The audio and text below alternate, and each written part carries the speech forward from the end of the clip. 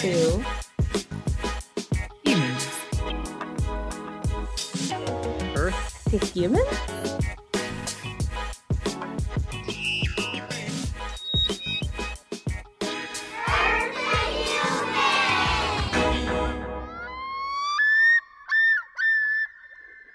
Earth to Humans. Wake up, wise up, do what you can, individually and together.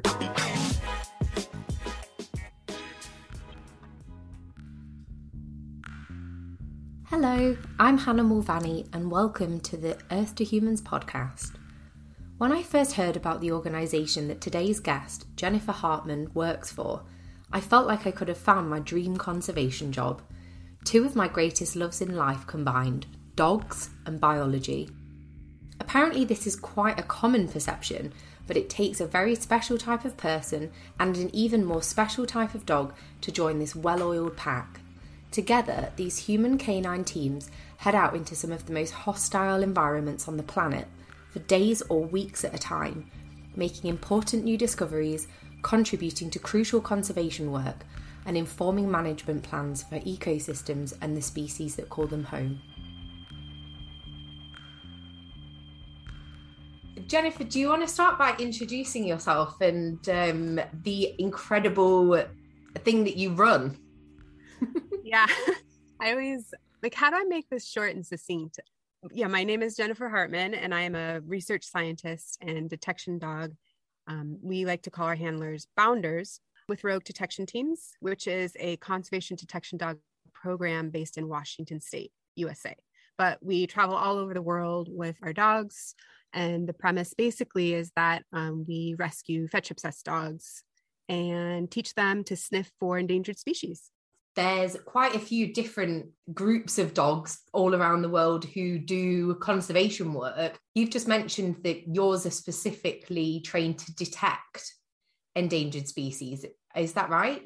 Yeah, many programs are. Yeah, there's a lot of different programs out there doing wildlife work or conservation work. And so it can be a mix. We do detection, and that means we actually are looking for air scenting dogs. We're not doing tracking. So we don't do any of the like anti-poaching apprehending. So we're less like, military or law enforcement. What we teach our dogs, it really depends, but mostly it's scat or feces because there's just a lot of information and data you can like pull out from scat, much like going to the doctor and getting a blood sample. And what's wonderful about this is it's non-invasive. So we don't have to capture or collar animals. We can get that same information from a pile of poo, but it doesn't just like stop at poo. A lot of people think like, oh, you're a professional poo collector. And I'm like, well, that's one way of putting it. But our dogs also sniff for viruses in plants. They can sniff for eggs. So we've done sea turtle nest detection before. We can search for live animals. So invasive iguanas, we can search for carcasses, so bat mortalities or bird mortalities at wind facilities. So it's kind of just, I always like to say, and I'm probably a broken record, but the sky's the limit. It's really, the limit is possibly researchers not knowing about this methodology, and so not utilizing it or incorporating it into their research. So, the more programs there are out there, the more rescue dogs we're able to put out in the field, the more we hope this will grow. And then before you know it, maybe there'll be, even more dogs all over the world helping wildlife. Going back to the poo collection, sorry, just to raise that point again. I love poo, so it's okay.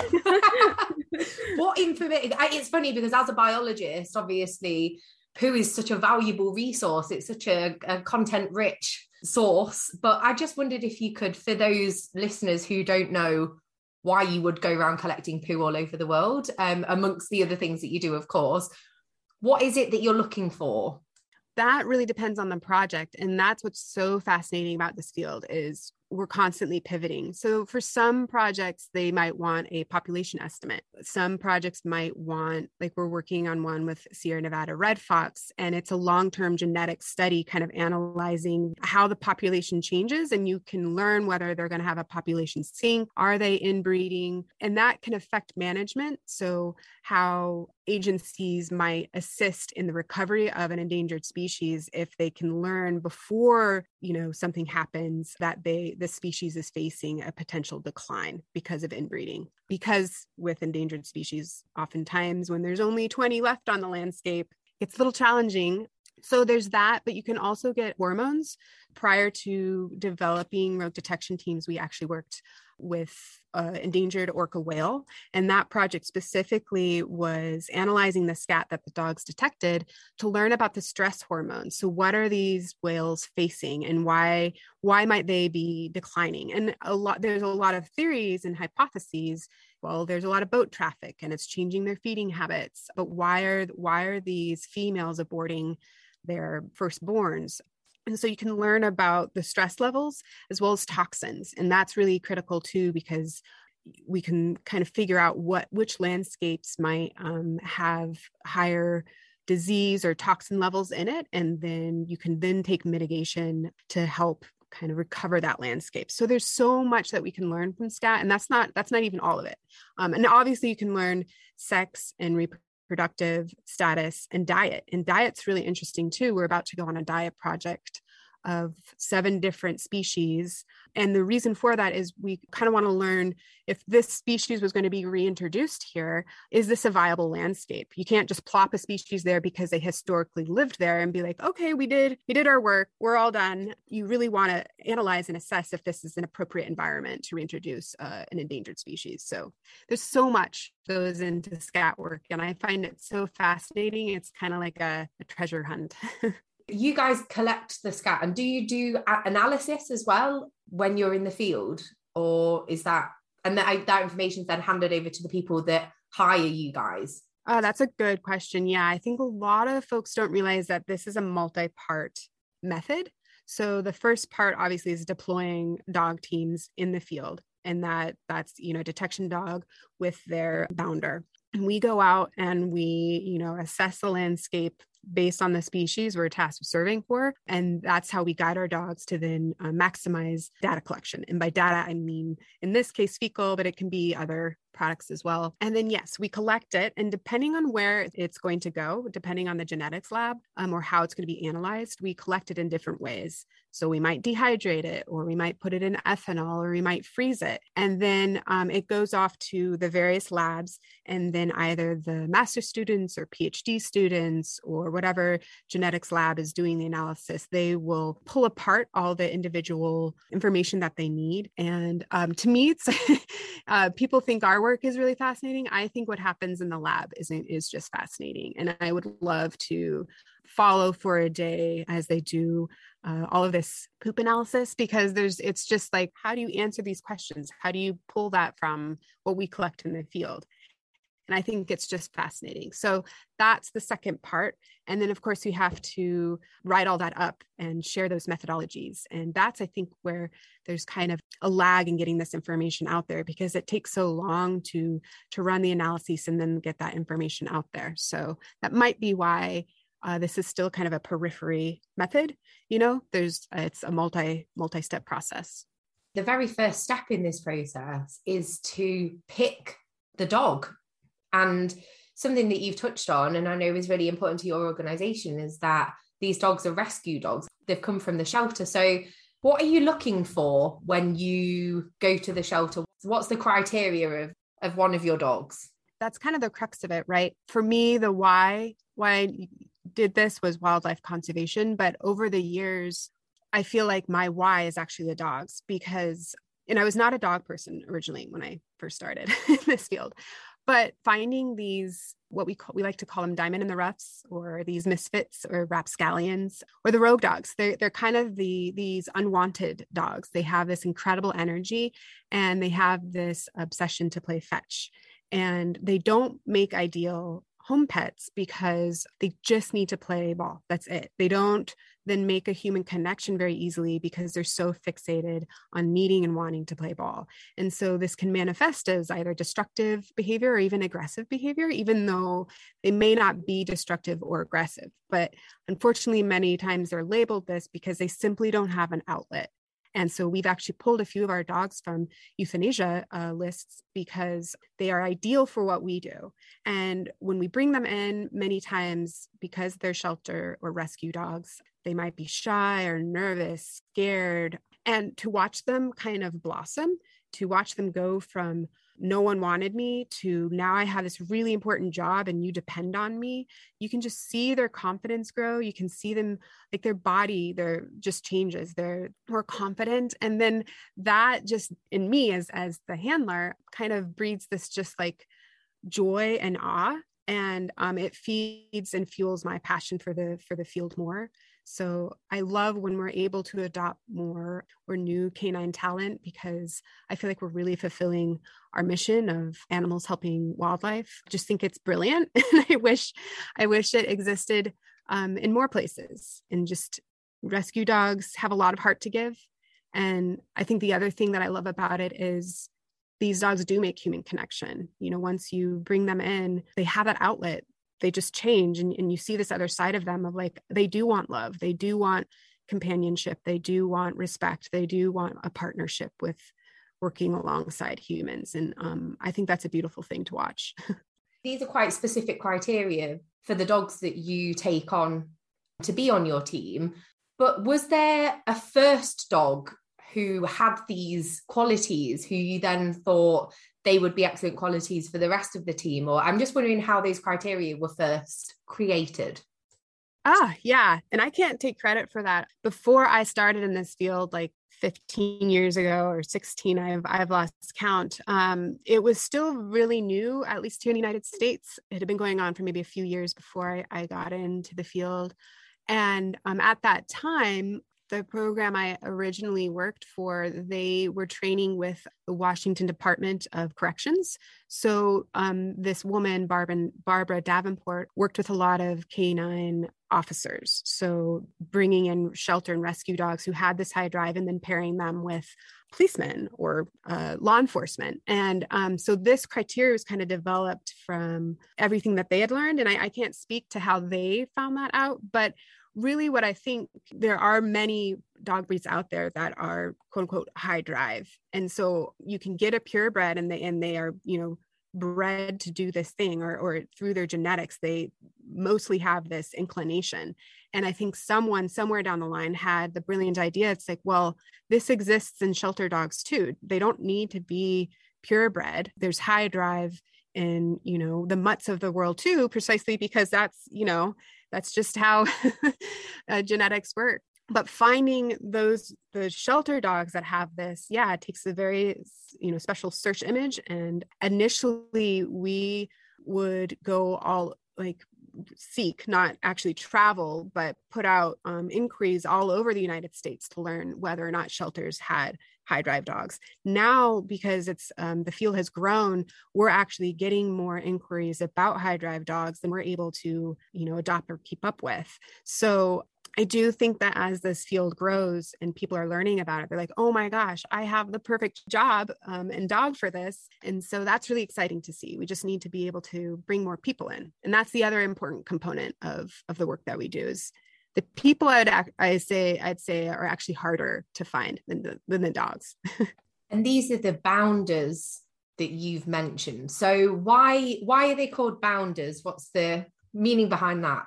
Yeah, it's a little silly, but hopefully sweet. I know that we do very serious scientific research and, we're biologists and field scientists out there, but we like to have fun with what we do. And as we were developing rogues, we never really felt that canine handler described what we do. We feel like we are learning as much from the dogs as we are hoping to teach them. And handler, to me at least, and I'm an English literature major, so words are important.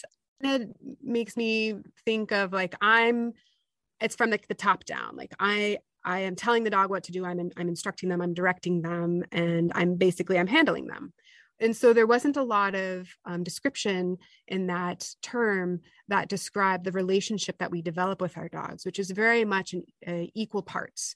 And in some cases, when I was new and I was working with veteran dogs, they were very much teaching me. I was not teaching them anything other, they were teaching me, you need to be faster on your rewards. You need to pay more attention to my subtle changes of behavior. And you need to be more on top of all of this. And I was like, okay, Scooby, will do. I'll work on that next time. Okay, Allie, got it.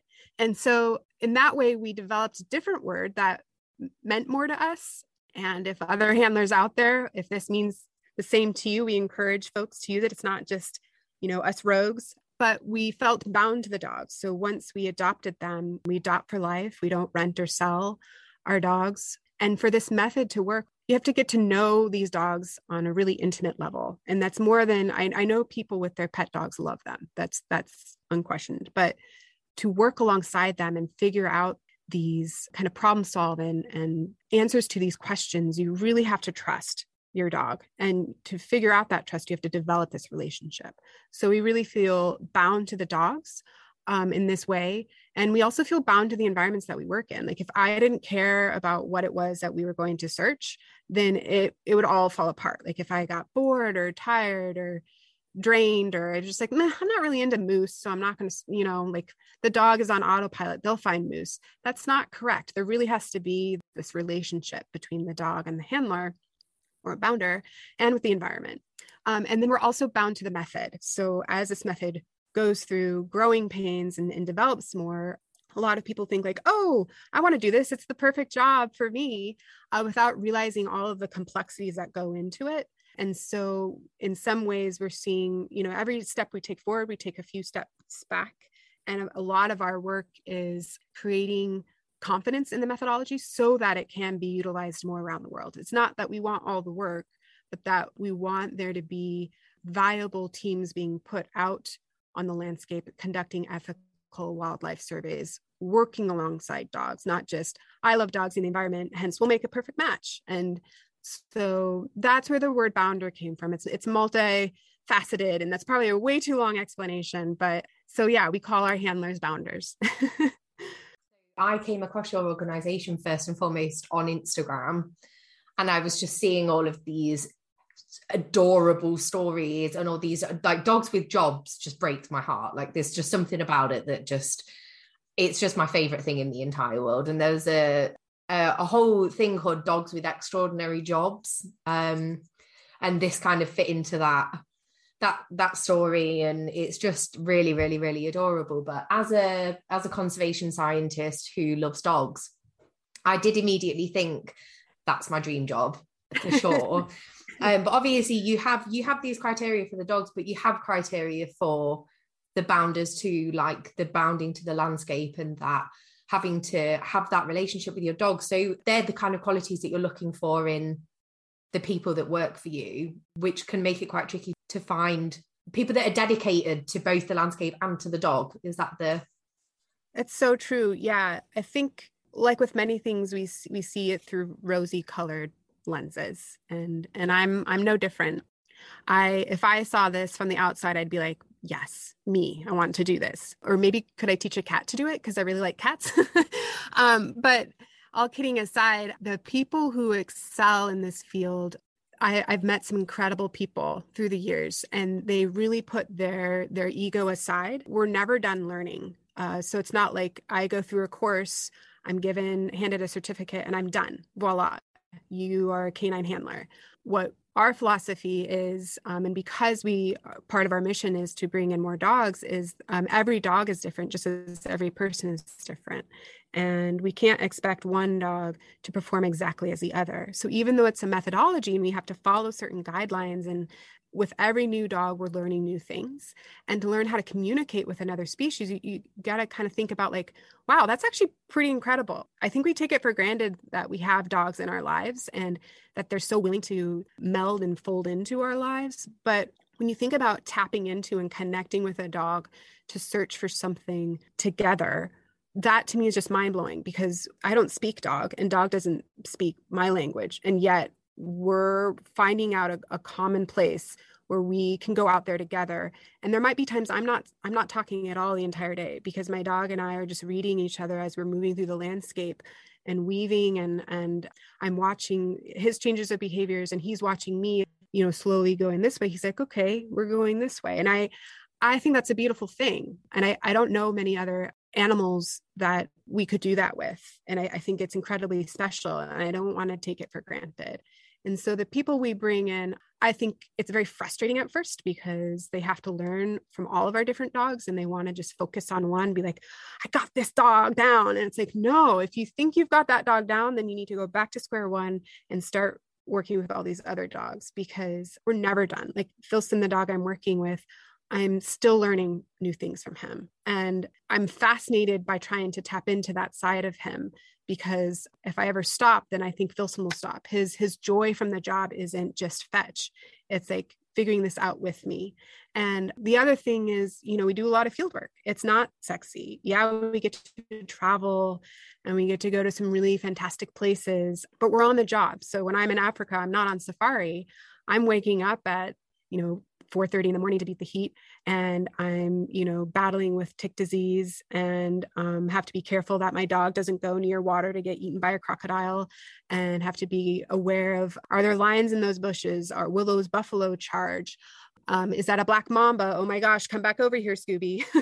So there's very much like life and death situations sometimes. And we also work solo. So it takes a person with a lot of grit and determination.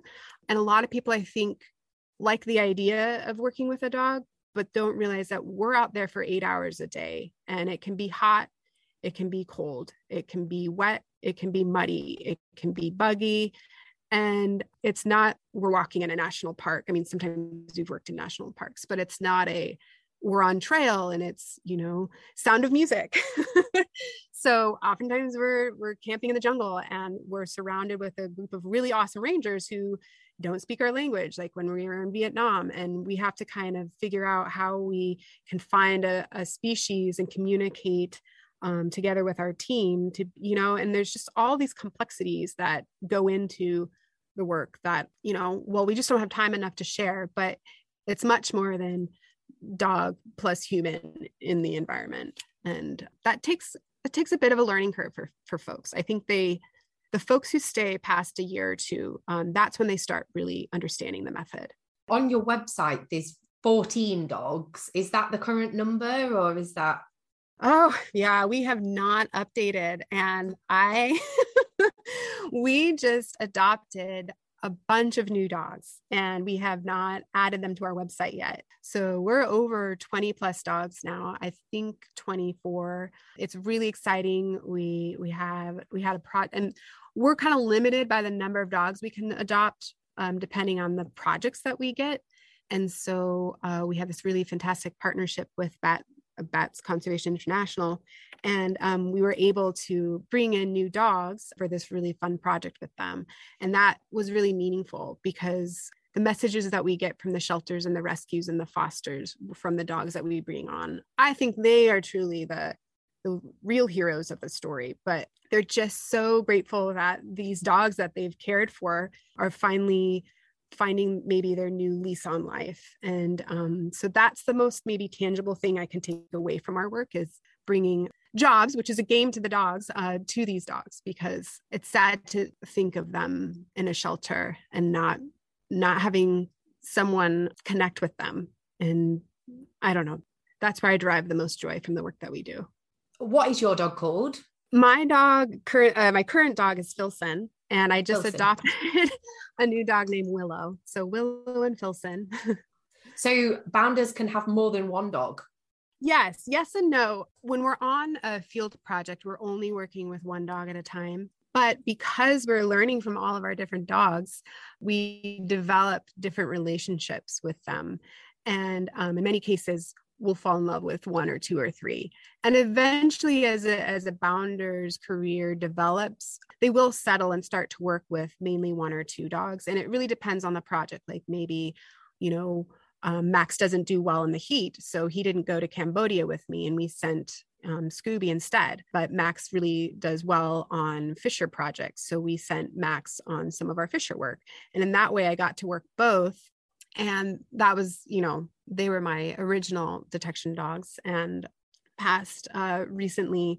And so then I don't know how much longer I want to do this work because it's so hard to lose them. But I already had Filson at that time. I had a third because he came when he arrived. He was just so adorable. The folks who brought him opened up their trunk and out popped his head from this cloth crate. And I was like, what cattle dog can travel in a cloth crate and not destroy it? And he has these big bug eyes and he looks like a Disney character. And he's like, here I am. And I was just like, oh, you've got to be kidding me. So it was like love at first sight. I didn't want another dog. I had my 2 heart dogs already, but Filson just kind of happened unexpectedly. And I guess it's the same for Willow too. She's a little special nugget. I actually just adopted a few weeks ago. So I know that from reading your website and what you've mentioned about some being good in the heat, some being good on fish projects, there are some dogs that are trained specifically for specific types of detection work too. Is that right? Yes and no. So some programs, for example, might only have a team of invasive species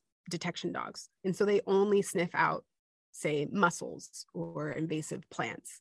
What we learned very early on is that the dogs could learn multiple odors. And if we only had a fisher dog and we only had one fisher project, that might mean that dog's not getting out on a project for 6 months. And obviously with high drive, fetch obsessed dogs, we wanted to keep them in the field. I mean, this is the thing that they love and they excel at. We've had dogs when they see the cars at the end of the day and they've been hiking for 40 kilometers, they're like, no, and they run away from the car because they want to keep searching. They love it that much. So we wanted to keep these dogs with jobs. And in that way, we started teaching other odors. My dog Scooby, for example, was on over 40 in his career. And so he would pop from different project to different project, depending on the specific needs. And a lot of that has to do with the scheduling too. So that's kind of the boring part, but that's also why we might have a dog not go on one project and go on another, because that's the team that we have available for that particular project. So we're a little different, or I don't know if we're different. I just know that we teach our dogs multiple odors, from invasive plants to fecal, to caterpillar larvae, to, live animals, whereas some programs might just focus, just depending on how they run. And the training process for the average dog, because obviously you have to train your bounders, but you have to train the dogs too. How long are you usually looking at before they are able to go out into the field, or is it completely varied? Well, varied, yes, but it's actually very quick. So true story. We don't like sharing this too much because I think it gives a misconception, but our lead instructor, Heath Smith, has been in the field for over 20 years. So I'll preface it with that. Like, we had a veteran bounder. We picked up a dog named Dio from the shelter, drove him to the field site, taught him the game, and he was literally working the next day. But that's paired with someone who knew what he was doing. He was able to give this dog the confidence and had obviously his timing of rewards down. And so that really helps communicate to the dogs what we're asking. The more that we're able to clearly pair in their mind that ball equals odor. So I would not suggest that. I'm not suggesting that. So for the most part, though, I'd say the dogs pick up on the game much quicker. And it can take anywhere between a week to 3 weeks, depending on the dog. Other skills that we're obviously developing include working in partnership with a handler. So some dogs are very independent. Some, when they come, they've never really been outside before. And so they might have this newfound freedom and want to just go. So we also have to layer in how dogs alert, stop and give their bounders a really strong, here it is, and they stay. And obviously a big thing in our field is not chasing wildlife. So making the game of fetch the most fun thing. For the most part, most of our dogs are just fixated with the ball. But in certain circumstances, when the dog isn't, we have to learn how we can work with them as a team. And all of that takes time. So the bounders, on the other hand, it's a multi-step process, but in our ideal world, they would come and we would teach for about a month. And then after that, they would shadow us in the field for maybe another month before we ever send them on their own project. And then we would shadow them a bit. And then they go into the field on maybe one of their first field projects. But we're still in close communication with them and helping along the way. But like I said before, it takes about a year or two for new bounders to really start grasping the method and the type of communication that we're developing. And I think some people can come into this field kind of expecting the dog to do all the work. So they don't realize just how much of the piece of the puzzle, the missing piece, is them, and realizing that they really have to take that extra step to connect. And if they don't, the dog's just not going to work. So they might frequently we hear they blame it on the dog. Like, oh, the dog's not interested, or, the dog is bored, or this or that. And really, and that's why it's very challenging to be a bounder, is we really have to look in the mirror and say, okay, if this is what my dog's doing, what is it that says about me in this current moment? What messages, subtle or vocal, am I giving that might be causing this behavior? So dogs are much more easy to work with than people. And so while the emphasis is mostly on the dogs, and I get it, they're cute and fluffy and sweet and amazing, truly the biggest challenge is finding these persons that can work alongside them. I was just wondering, with the dogs, where do they live? Like, do they live with the bounders? Do they live in together? Yeah, great question. Our dog's welfare is very important to us. And although they're working dogs, we also want to consider that, this is their one life to live. And we want to make sure that they're receiving safe, quiet places with healthy structure and balance to maintain, their work in the field. So our dogs do stay with their bounders. But this can look very different depending on the project. There's not a lot of funding in conservation. So many times I'm camping out of the back of my car. And so Filson's right there next to me, and my car is my bedroom, my office, my kitchen, and obviously my vehicle. Or we'll be backpacking, and then Filson and I are living out of a tent. Or I might be living in a jungle where you don't want to put a tent down because of how wet it is and leeches. So you're in a hammock, and the dogs stay in the hammock, but they're always with their bounder. And then if we do have a field house, then the dogs stay in the same room with their bounder, but they do stay in large wire crates. And we like to call them their dens. It's the place where the dogs can go to kind of unwind and turn off.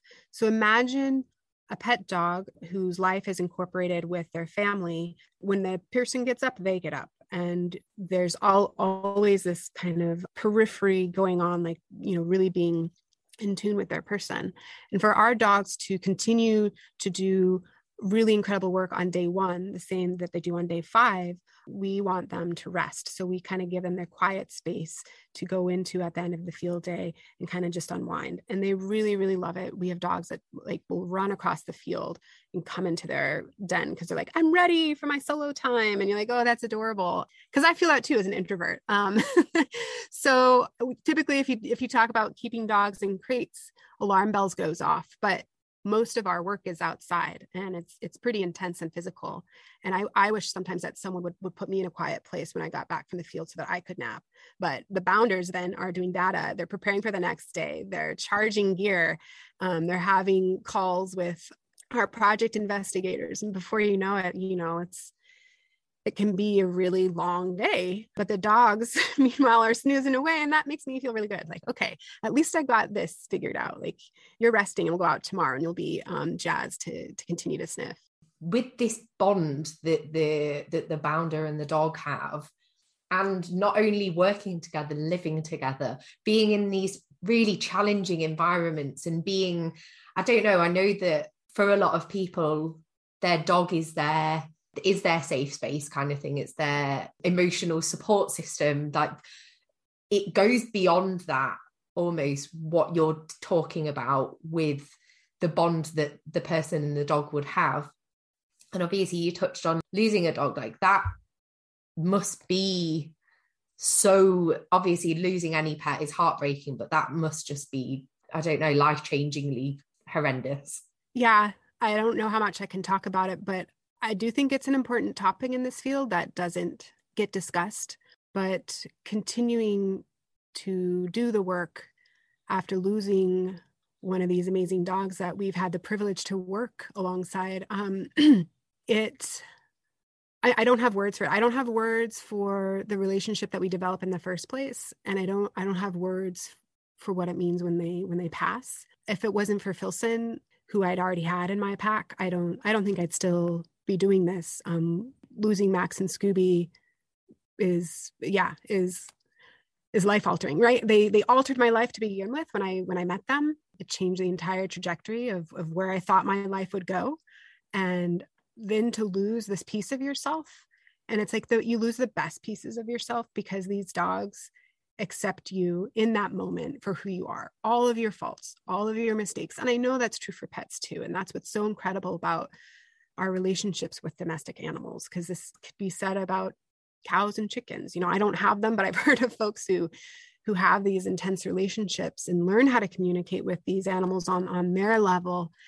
And I think when people think about this field as their dream job, I want to caution them that it's the most challenging thing that you will ever do, not only to learn to listen and communicate and be patient, but I think the secret ingredient in our work is the love that we develop.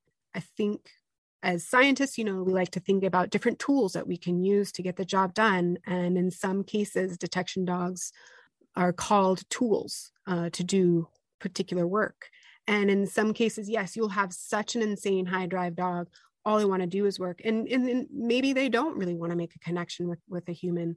But for me, what I have found when I go out in the field, that the only way I do what we do is by giving up a piece of myself and putting that into my co-woofer and at the same time them to back to me. A quick aside, I remember growing up and reading books about sled dogs, Gary Paulson and Running the Iditarod. And I thought, oh, that's just amazing. I can't ever imagine developing a relationship like that. That must be so incredible. And if you think about the first time that, if we go back in time, humans and our wild canids first developed relationships, it's just mind-boggling to think about the trust that developed between these two very, very different species, and sometimes a species at odds. What really resonated about these stories are when the huskies saved their musher's life. They went through ice and they pulled their musher out, or they could sense that there was a danger. And in their own way of trying to communicate and get this across, they managed to save, their entire team. And that was something that was so powerful to me that I couldn't even imagine being able to recognize when an animal was trying to tell me something like that. But what I found in my work is that if we truly open ourselves up and we're willing to actually listen to these dogs on their level, not ours, not like some master to an owner to, like an alpha to beta, but realize that, again, we have as much to learn from them as I could ever think about teaching. I think a whole new world opens up, and it's frustrating at times. And I don't know if I do the best always, but when our dogs find something in the field that you didn't think existed or lead us to new discoveries, like I can't describe the full body sensation of, I can't believe this works. Like every time it happens, I'm still like, wow, this is amazing. There's a lot of things that as biologists you discover alone that are kind of lone discoveries. And I think being able to share that with the dog and this animal who's like your best mate kind of thing, like that's such a special thing. Like you've worked together to do this incredible thing, and the dog would be so happy, you'd be so happy, so the dog would be so happy. I mean, it won't necessarily understand the exact scientific significance of what it's done, but it would understand that it's done something really good. And yeah, just having that joint celebration must just be really, really amazing to be able to share with them. Yes, no, you really, you said that perfectly, because it really is a celebration. And I wouldn't have found half the things that, the dogs have shown me if it wasn't for trusting them and being willing to be like, I don't know what Athena is telling me right now, but one of the most intense moments of my career was not working maybe with Max and Scooby. I was working with a dog, Athena, in Nepal, and we were supposed to find pangolin poop, which is one of the most illegally trafficked animals. And we don't know, there's not a lot of baseline data on them. And so it's kind of this like, does this work? I don't know. And we didn't even have samples to begin with because of the restrictions to send samples to the United States. So we were doing it all on the fly, on the go, in country. So there's like a ton of pressure really riding on this. And, we finally found some human found samples that were genetically confirmed pangolin, but there's this one, and I don't, the other thing about bounders is we have to take a deep dive into the ecology of our species. It's not just teach the dog the odor and go out and we walk and the dog finds things. We really have to analyze that landscape, the wind patterns, and how that species moves and lives on that landscape in order to guide the dogs to areas that can maximize them locating this information. But if we don't even have a lot of baseline data to work with, it's like a shot in the dark. It's really like finding the unicorn or Bigfoot. And so in one of the situations, one of the first times I went out with Athena, she had this weird kind of like looked under these leaves and pawed a little bit. And we don't want our dogs to paw samples, obviously, because of the genetic transfer can contaminate. But it wasn't like a digging. It was just like, I need to get this whiff and I'm confused. And I could see her hesitancy. And she gently unbrushed this leaf litter apart. And I'm talking about like maybe, 6 inches of like leaf litter and getting down to the rotten level of like, there's not a lot of odor obviously coming out of this. It's all been matted down. And she looked at me quizzically and I came over to check it out with her. And at this stage, a handler could be, well, that's not an alert. We'll keep moving. Like, let's keep going. But if you're in tune to figuring these things out with your dog, if you're curious with them, I can't describe the feeling. I leant down and I looked where she had pawed, and there's this shiny stuff coming up from it and this really nasty smell. And I realized that it looked just like dirt, but it wasn't dirt. It was carapaces of, all the insects that whatever this animal was ate. And that's, I think, when I realized that pangolin bury their poop. And I didn't read about this in any literature. I had no search concept to be like, oh, pangolins bury their poop. Hence, if Athena's digging, that means there's a poop there. Athena discovered that. Athena taught me that. And when I looked up at her and she was like, kind of tilted her head like, yeah. And I was like, yeah. And she's like, no way. And I was like, I know. Right. And I threw the ball. We celebrated. I mean, I'm even getting chills talking about it now. I mean, it was just the most joyful moment I could have ever have had with a dog. And I felt like we were having this unspoken communication right there because we were both shocked and we were both so happy. And then when we're playing then with her most favorite thing in the world, it becomes less about that ball and more about this engagement. And in that way, all that pride and joy and happiness goes into that reward. And they're like, I want to do this again. I can't wait to find the next one. And I easily could have been like, good job. Now let's collect the data and we have a job to do. But it's moments like that where working with dogs and doing it a little differently shows you just how much we could really learn from them. And I thank Athena every day for that, because it's taught me to continue to be curious and inquisitive and not that I ever thought this, but the dogs aren't robots. They don't go out there and just perform this duty that we've taught them. We're very much part of that process. And I easily could have pulled Athena off at that moment. And we never would have discovered that this was, a pangolin poo. So joyful poo findings. Oh, what an amazing thing to be able to share, like an incredible discovery to be able to share with her. That's so adorable. One of my questions was actually going to be, what has been your best field trip experience ever? Obviously, you've mentioned this pangolin one, but are there any others that really stand out in your mind as being like, that was a particularly good one? Oh, that's a hard question for me to answer, because for some projects, they're special to me because I worked in a really incredible environment. And other projects are really special to me because I worked on them with Max or Scooby. I would say some really pivotal moments in my career were when I worked in Cambodia and then in Africa for big cat surveys. I mean, we're talking about a bookworm, shy English literature major who has been given this incredible opportunity to do work in environments that I felt like I only ever read about in books and that only National Geographic explorers did, right? And here I was working and living in these environments, and I was just, every day I had to pinch myself, like, is this real? Like, even if I got, roundworm or tick disease, or I had food poisoning, all the things that come with field work and traveling to remote locations, I still couldn't believe that little me was there, I guess. But other projects that were really meaningful were when I got to just be with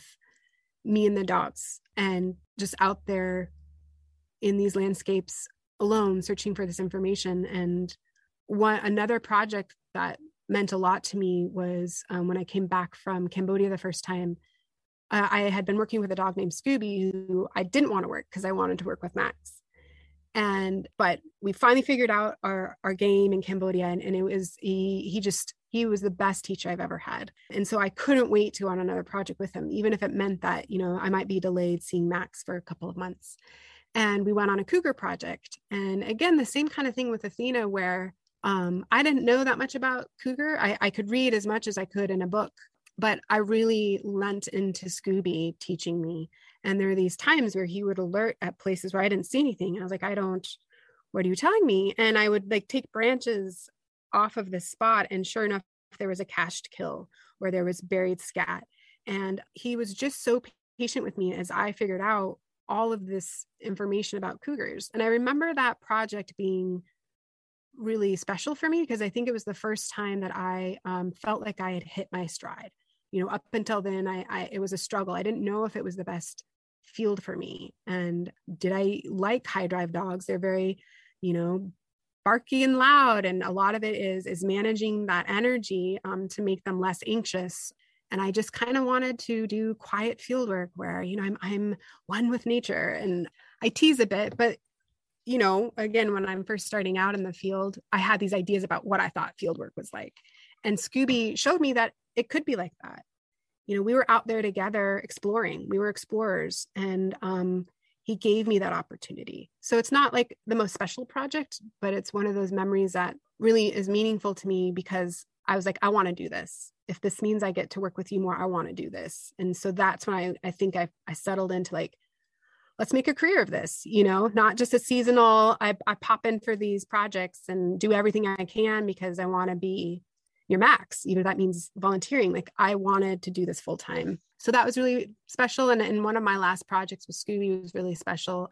We went to Haida Gwaii, and I didn't know it was going to be his last project. And maybe that's why it's so special, but we got to work with some incredible folks with BC Parks and Environment Canada. And we went to these uninhabited islands where there was these 10,000-year-old midden piles with whale bones, and just to imagine a culture living in these places. And we got to spend a week on this island together exploring storm petrel burrow surveys. It was beautiful, just seeing orcas hunting off, in the distance in the waters, seeing bears as we boated by different islands, just kind of being like, wow, we're really out here together. And that was really special. So yeah, I could go on.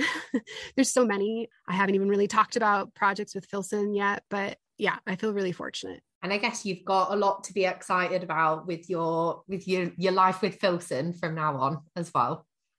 Yeah, he is 7. So he's getting more mature. You wouldn't think it looking at him. He still looks like a puppy, but he and our first project together, actually. So on that petrel project with Scooby, he actually injured his toe, and he was supposed to come with me on the project I went on with Filson. And because he was injured and needed time to, heal, I was finally thrown into working with Filson, and I hadn't worked with him before. And I think the other really cool thing about this work is that we're there with the dogs for a ton of firsts, like their first time in a hammock, their first time backpacking, their first time seeing a bear, their first time, finding this odor in the wild. And with Filson, he is just this goofy, playful little nugget of love. And some people even ask, like, is he even working? Like, is he even high drive? But if you don't spend the time to get to know him, you don't quite tap into his magic. And there I was, we were going to Yosemite National Park, a pretty high profile project. And I was just like, I hope this works. Like, again, in that situation or scenario where it's the veteran handler with a new dog and kind of coaching them and imbuing them with confidence. I needed to be that for Filson. I needed to do that for him because this was all going to be very brand new to him. And we were going to be putting a lot of pressure on him to, bring his A game. And he brought his A+++ game. And I just loved learning his little quirks. And I remember this one moment where we cliffed out. So we read maps, we're out there alone. We have to be very careful and safe. And so I am analyzing maps to not only find where I can find the species, our focal species, but also to make sure that I'm keeping my team safe. I mean, the bounder is doing multiple jobs at once. It may not seem like it, but we're doing a lot. And so I'd read this map and I thought this would make a great way to come down and head back to our camp. And this will be brilliant. And so we had worked really far out and I was really depending on this route back. And when that happens, you can get in this situation where you can't go back the other way because you would overwork your dog. And that's not safe. So I really needed this route to work. And I got to the lip of this granite dome and I realized it looks gentle on the topo, but this is literally a cliff. And can we do this? And my alternative is possibly just as dangerous as what's in front of me. And I didn't know Filson that well at this time. I knew he was incredible, but I really learned a lot about him in this moment because I went down to assess how we could basically make our way slowly but surely down. But I needed him to stay and wait until I could analyze the environment. And when I got to a safe spot and I could see below and see, yes, we have another spot, then I would look back up to him and I'd be like, okay. And it's so steep that I had to ask him to put his front feet on my chest and I had to reach around and grab his handle. And then I had to trust that he wouldn't leap into the air and just like, we're flying, and realize that we were doing a slow, very gentle, okay, I have you, and now I'm going to put you gently on the ground, and we're not celebrating here and doing crazy, zoomies. We're being very careful. And maybe it was my energy or whatever it was, but he did this thing that I only ever developed with the veteran dogs I'd worked with, because we'd worked with one another for so long. And he was a pro. He put his front paws on me. I gently lowered him down. I analyzed the next step. And we did that, over and over and over and over again until we finally got to the bottom. And then we celebrated. And like, I could tell he was nervous. He was kind of blowing air through his cheeks and my heart was really going. But it's moments like that too. I'm not suggesting people do that, but it's moments like that too, where that bond just grows and leaps and bounds because you put your lives in one another's hands. And Filson trusted me and I trusted Filson, and we got through that event together. And it just made us such a stronger team to, so in other situations, I could be like, I trust that Filson knows what he's doing. So I'm going to give him a little more leeway here than I might normally. So yeah, it's just, I'm never done. I mean, there's a million stories like that. These dogs are just incredible.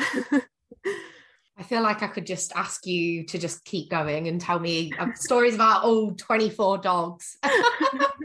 But if people do want to find out more about these stories, you obviously have social media.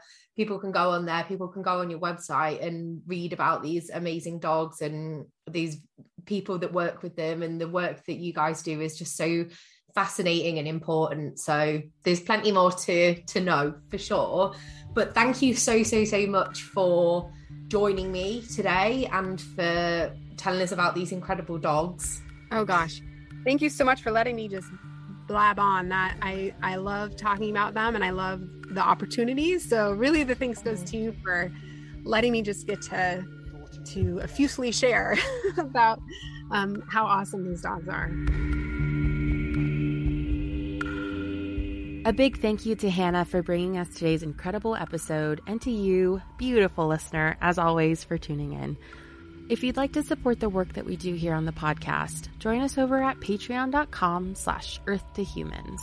We'd also like to announce that the ETH team is taking a break from the podcast for a bit while we work on cooking up exciting new content. In the meantime, share our podcast with a friend and leave us a rating and review on Apple Podcasts, Spotify, or wherever you get your podcasts. You can keep up with us on Instagram at Earth2HumansPod. Today's episode was produced by Hannah Mulvaney, and today's music is titled Dogs of the World in Color by Geese.